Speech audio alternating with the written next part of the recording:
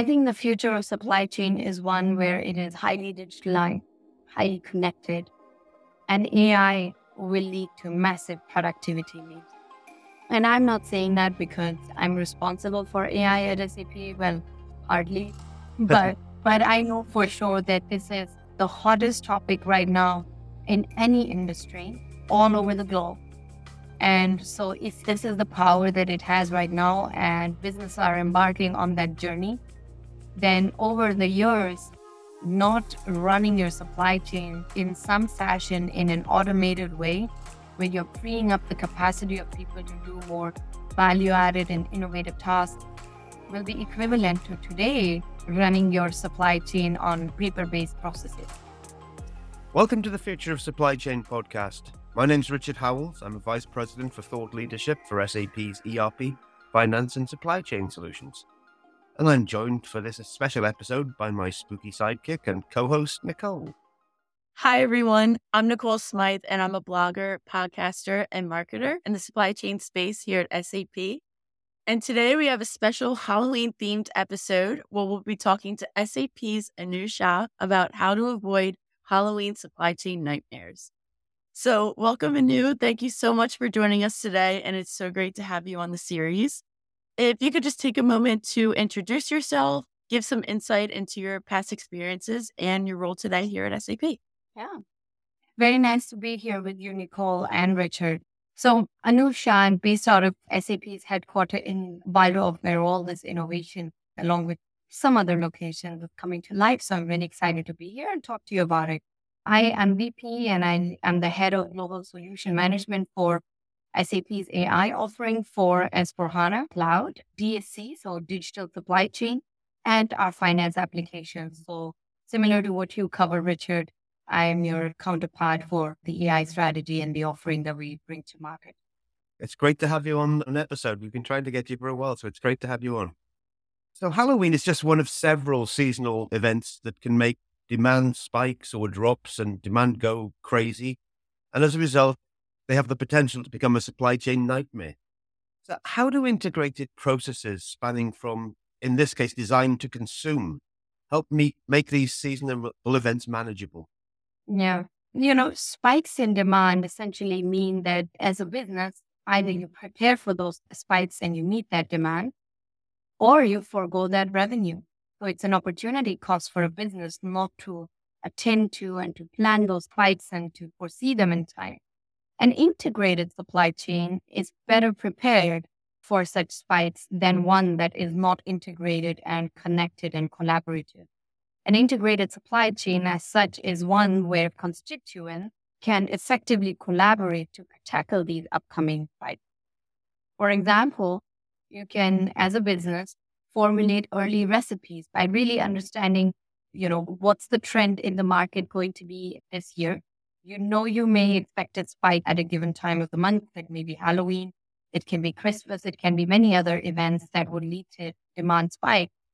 And that means that you need to start preparing early, formulate early, and make sure that that information is in time transparent also to your manufacturing partners so that you can deliver the products in time. So you need to prepare early for that spike in logistics as well.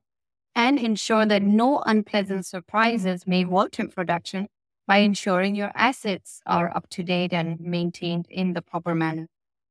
We believe as SAP that highly digitalized supply chains can overcome the challenges and these unexpected spikes in a way that is much easier than those that are less digitalized or not at all digitalized.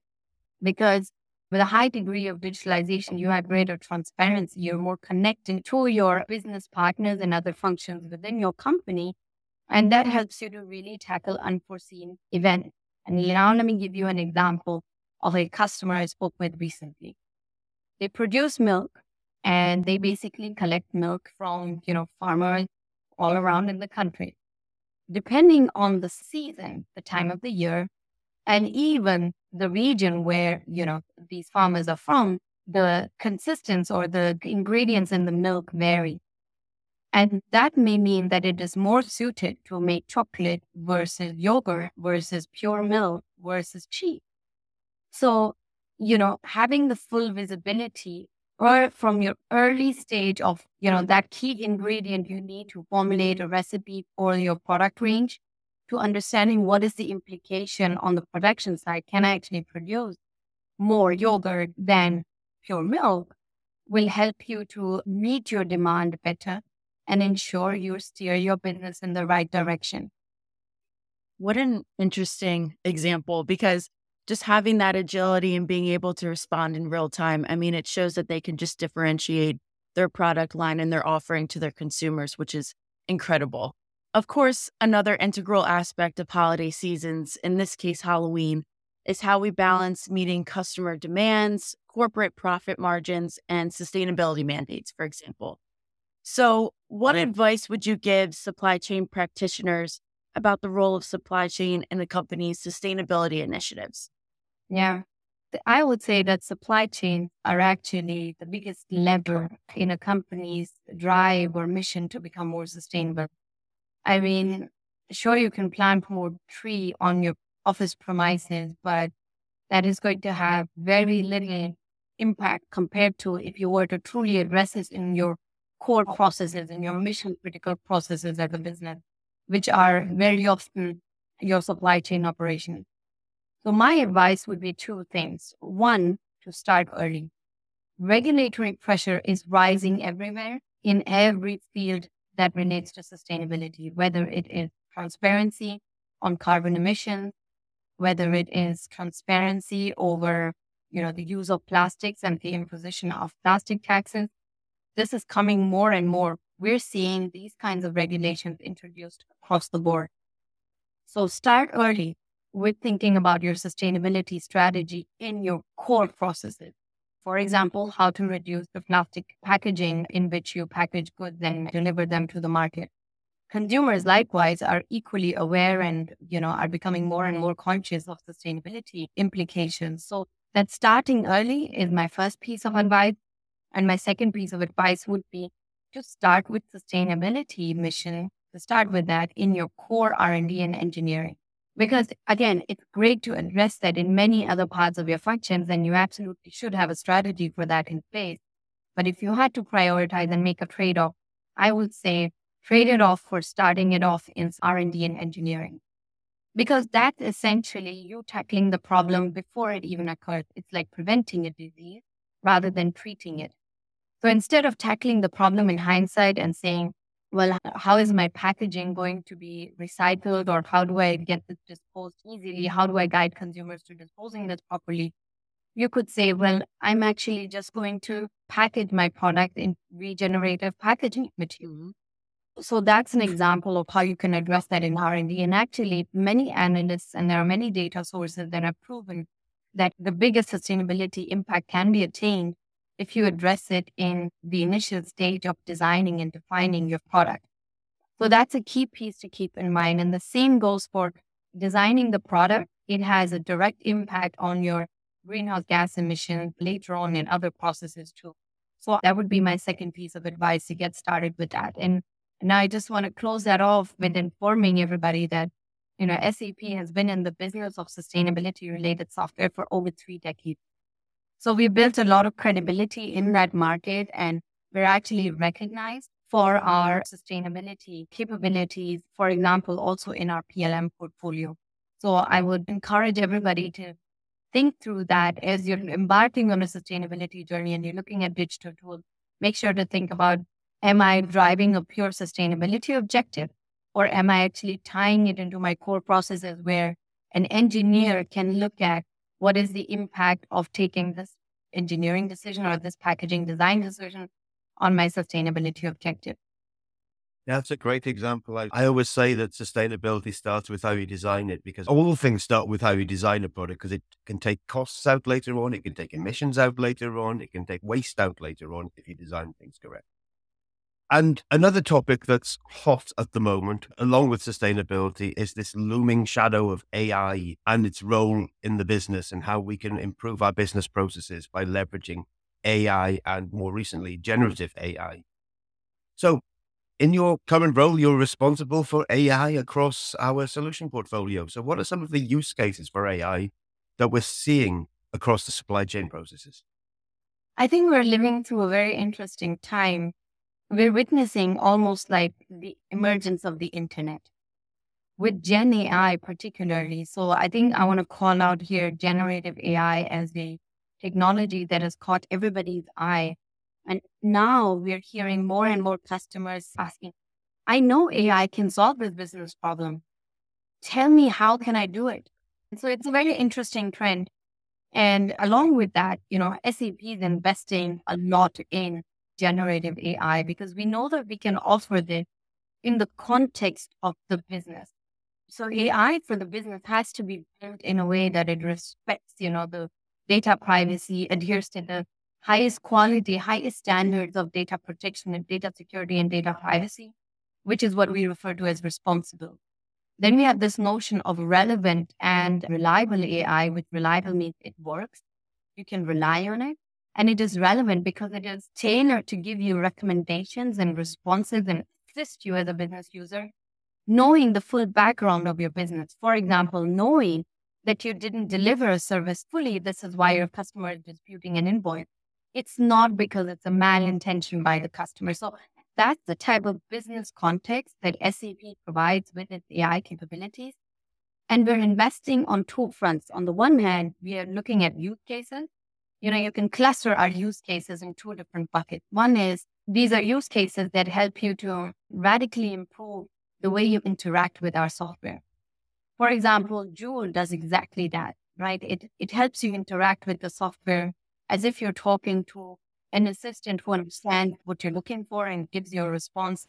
On the other hand, we're looking at use cases and investing in a roadmap, thinking about what could be the business impact. How can AI drive the highest business impact for you? So these are two different, investment strategies, and we're pursuing these. This is how we're lining up our euros in AI investments. And an interesting example in the supply chain area would be two of them. One is, using analytical AI. This is, using vast amounts of data. This is not so much related to Gen AI. It is simply predicting the cost of a project. I mean, we all know that projects are rarely on cost, on your budget, in the scope that you wanted and on the timeline that you wanted. This is a major challenge. And so imagine that you could, predict the costs of a project before you even embarked on that journey.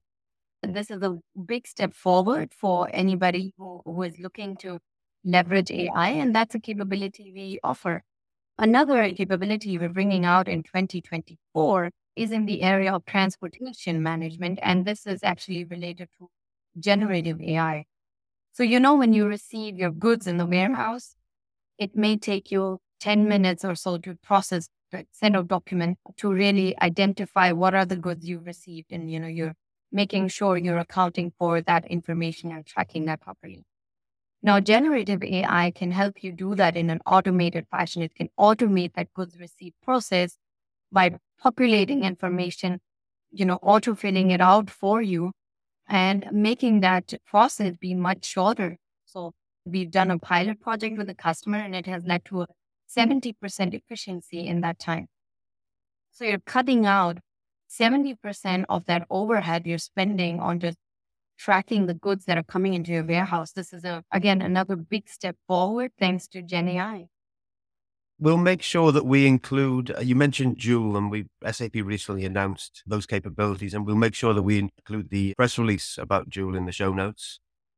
And the more I listen to people talk about AI and Gen AI in particular, I think it's like the Swiss Army knife of technology moving forward. It's got so many different tools that we can take advantage of, and we just haven't worked out how to use all of them yet. It seems endless, the possibilities. Yes. All exciting though, which is great. And I think, we're talking about sustainability initiatives and AI and Gen AI and really being able to have that integrated into your full business processes. But I think the beautiful thing that we can offer here at SAP is, of course, the backbone to really bring that all together, bring supply chain together, bring all of these incredible aspects. And of course, that backbone being the ERP system. So in your opinion, how important is integrating that full end-to-end supply chain processes and applications into this backbone to really make ourselves agile and, keeping up with all of these new futuristic things almost. So, I want to pick up on that word you just said, backbone, right?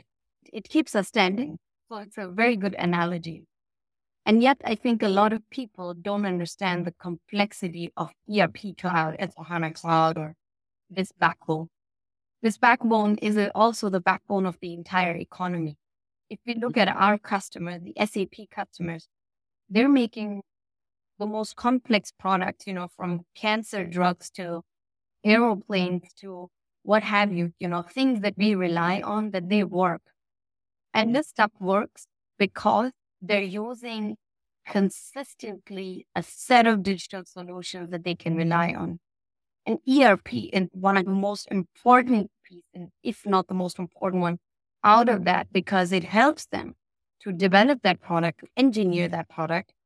And as we go about making changes in that product, to ensure that information ends up in the right hands of manufacturing, ends up in the right hands of services, of finance, of HR, of procurement, and all functions of the business. It is therefore the most fundamental element of building a digital thread.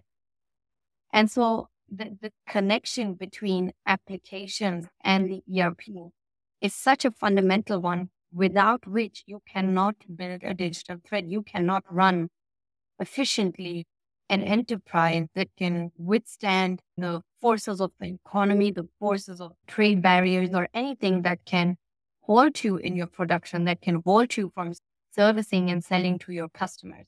And a simple example of what it does is it can consume from a PLM system, whether that is ours or whether that is a third-party system. It can consume the engineering bill of materials. It can translate that into a manufacturing BOM. It can translate that into a service BOM. And it can help you to account for the finance implications at every step. For example, our project and portfolio management solution is closely tied to our S/4HANA solution. And what that means is that as you go about executing your project, you can immediately do the finance implications, the finance entry, that the costing is done almost simultaneously. That information is not sitting in a separate data silo. And a lot of this is only possible thanks to cloud technology, because when you're in the cloud, you're much more agile because you're not taking a long time to adopt innovation, such that by the time you fully adopted it, you're already some years behind on innovation that you missed out on implementing. So cloud brings you that innovation very quickly, whether that is on your ERP or it's on your other functional applications that are tied to the ERP.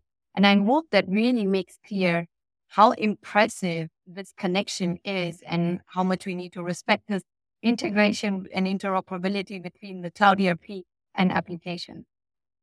So we touched right at the start on the design to consume process. So let's delve into some of the different components of that. At Halloween, I go into the local pharmacy, the local retail store, and I see candies specifically packaged with witches and gremlins and other spooky decals, unique for that holiday. And those things are on the stores. It seems the day after the last holiday, the next holiday is in that section of the aisle. So in the US, for example, after July the 4th, it seems like Halloween stuff is there. I can guarantee that after October the 31st, Thanksgiving stuff will be on the aisle. And then Christmas stuff will be on the aisle. And it keeps going, Valentine's Day, et cetera, et cetera, et cetera. So we see all of this uniquely tailored content and products for that holiday. We see chocolates shaped like pumpkins and ghosts and gravestones. And we also see costumes based on what's hot at the moment. I'm betting there'll be lots of little boys and girls dressed up as Barbie and Ken, for example. It's Halloween. And the R&D team needs visibility into what's hot, what will be interesting on packaging, as well as designing sustainable packaging. So what information do they need, and how can they make sure that what they bring to market is relevant, timely, and based on the latest trends? In my opinion, the R&D team needs to be extremely collaborative with the other constituents of who are going to be producing, who are going to be procuring, for instance, those materials. And those are just some examples of collaboration. So collaborate, connect, and contextualize. That's the mantra. And it starts out with staying up to date with the latest trends and innovation. It's very hard. It can sometimes be very hard to come up with great ideas. So that's where we are piloting another Gen AI capabilities in PLM. We are checking how Gen AI can give an R&D person, a researcher, a proposed set of recipes if they're not feeling that creative that day. So Gen AI will play a role there as well, but it's a good idea to stay on top of the latest trend. And then to start thinking about what will be the new flavors that will go into, let's say, making this new candy or new chocolate for Halloween. Sure, price, packaging is another key factor that they need to do. So let's start with connect as well, right? I mentioned connect, collaborate, contextualize. They need to ensure that once they've developed a new recipe, they need to ensure that they've informed manufacturing about the changes in an existing recipe.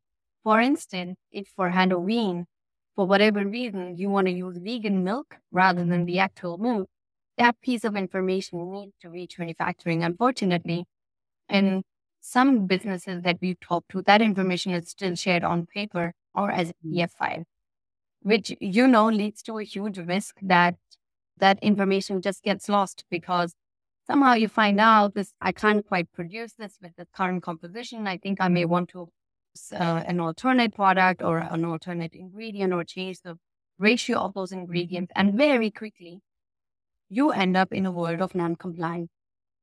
So while the initial recipe was compliant, you may now end up in the world of non-compliance. So there again, the connection and the collaboration come in, and the ability to contextualize the decision to be able to check, if I make this change, is this still compliant?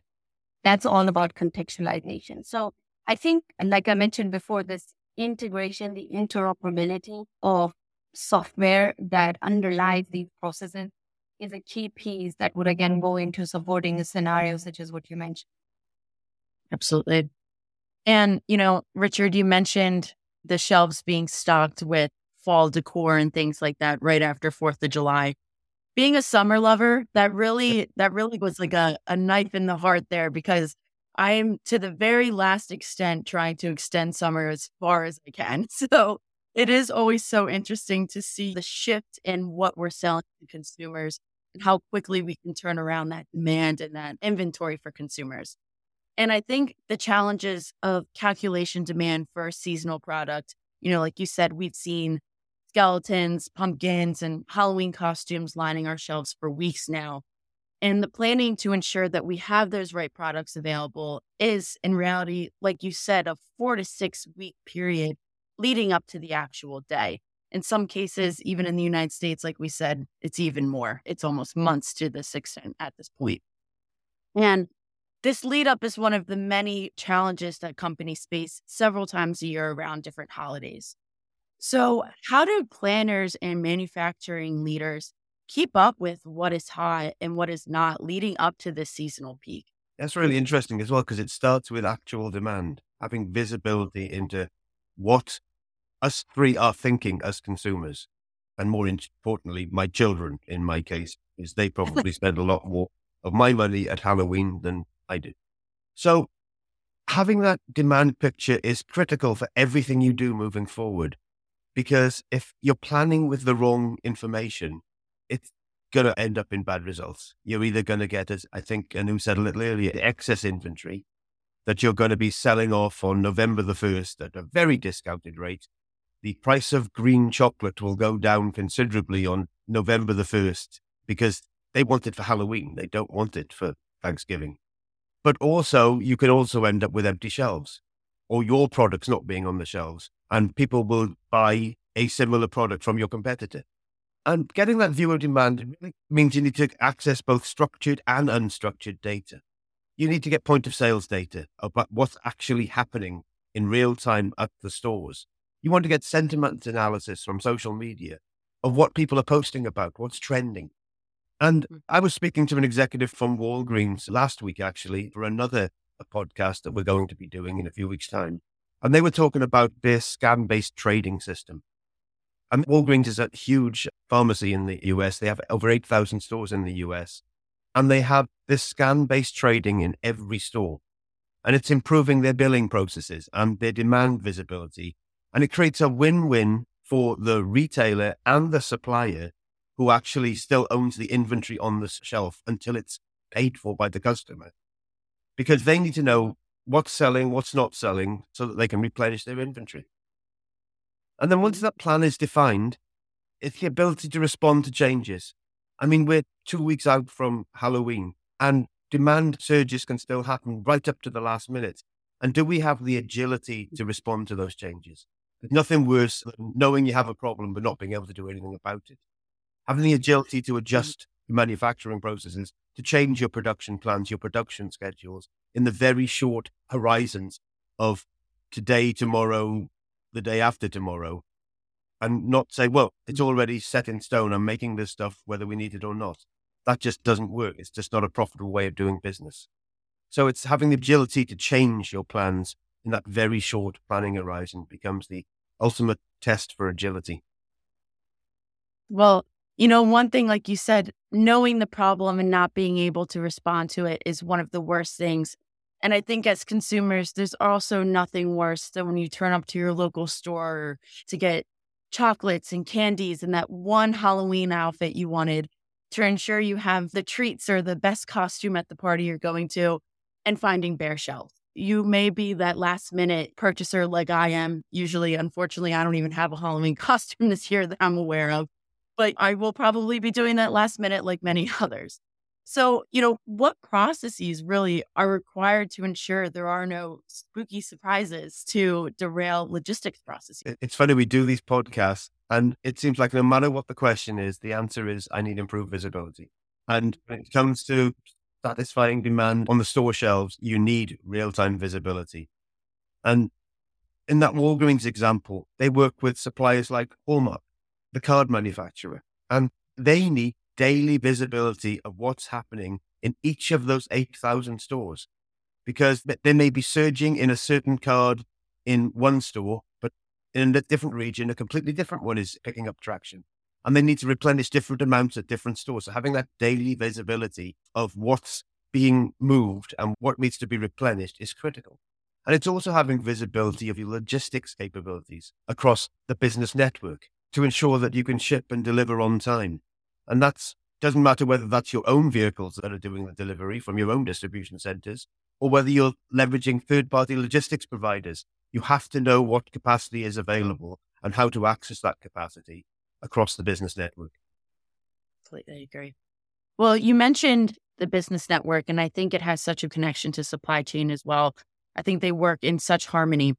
So what would you say is the role of the business network in keeping that seasonal supply chain running smoothly? Because as we know, a lot of things unfortunately can derail, but a lot of things can also help it move very quickly and very agile. So, Nicole, I think that typically when we think of business network, we're often thinking about a procurement network. We're thinking about logistics and assets and such, right? Because that's typically where we're coming from. And we may be forgetting that sometimes networks are created because companies face resource scarcity. Let's take the example of, again, R&D and engineering. Many customers tell us how difficult it is to find the right talent to do the engineering for products that are used in immensely low subsea temperatures, facing a high degree of pressure, underwater, etc. So it's hard to find those engineers. It's hard to find those people. And so a lot of businesses are thinking about outsourcing parts of their R&D and design process. And this is also data that is confirmed by Bain and Company. Bain and Company have informed that over the next 3 years, about 60% of businesses will be outsourcing parts of their design or R&D and engineering process. So what that means is that we need to now also think about networks and the ability to people collaborate to do a design or a product innovation process. So even there, the business benefit that a business network brings as it is that it helps you to be more agile and to deliver innovation rapidly, because you don't have to account for the fact that you are facing resource scarcity and how do you find the right data scientists and the right engineers to drive innovation. And we as SAP have been thinking ahead on this matter of business networks for every business function. And also, I know that for in the function of PLM too, we also have those capabilities around superior collaboration on the design process that is enabled by our application. So that is really to help customers from going away or emailing each other, let's say PDF documents with product design, and be much more efficient and transparent and faster and agile about product innovation. Yeah, I think that collaboration is critical across all of the business processes because you mentioned suppliers is the obvious one, but collaborating in the R&D process with key suppliers is also important because you've got to make sure that you can get the materials that you have put in the design. There's no point designing something if you can't get the raw materials to manufacture it. Or the logistics providers, as I mentioned earlier, of having visibility so that there's no point saying, I'm going to make it with these products if you can't ship them to the manufacturing facility to actually make. And no, we're actually at the end of the podcast. So I wanted to ask you the one final question that we ask everybody. And that is, from your perspective, what is the future of supply chain? Yeah. I think the future of supply chain is one where it is highly digitalized, highly connected, and AI will lead to massive productivity leaps. And I'm not saying that because I'm responsible for AI at SAP. Well, partly, but I know for sure that this is the hottest topic right now in any industry all over the globe. And so if this is the power that it has right now and businesses are embarking on that journey, then over the years, not running your supply chain in some fashion in an automated way, where you're freeing up the capacity of people to do more value added and innovative tasks, will be equivalent to today running your supply chain on paper based processes. So I'm really looking forward to the innovation that we're going to bring out to the market there and what our customers are able to achieve with S/4HANA Cloud capabilities tied with AI and those of our applications for supply chain and finance. Anu, thanks for a great conversation. I'm looking forward to continuing this in upcoming episodes as AI expands across the business processes in general. Likewise. Thank you. And thanks everyone for listening. Please mark us as a favorite. You can get regular updates and information about future episodes. Check the show notes and you can find more specific details about some of the things that we've discussed in this episode. But until next time, from Anu, Nicole and I, first of all, happy Halloween. And thank you for discussing the future of supply chain.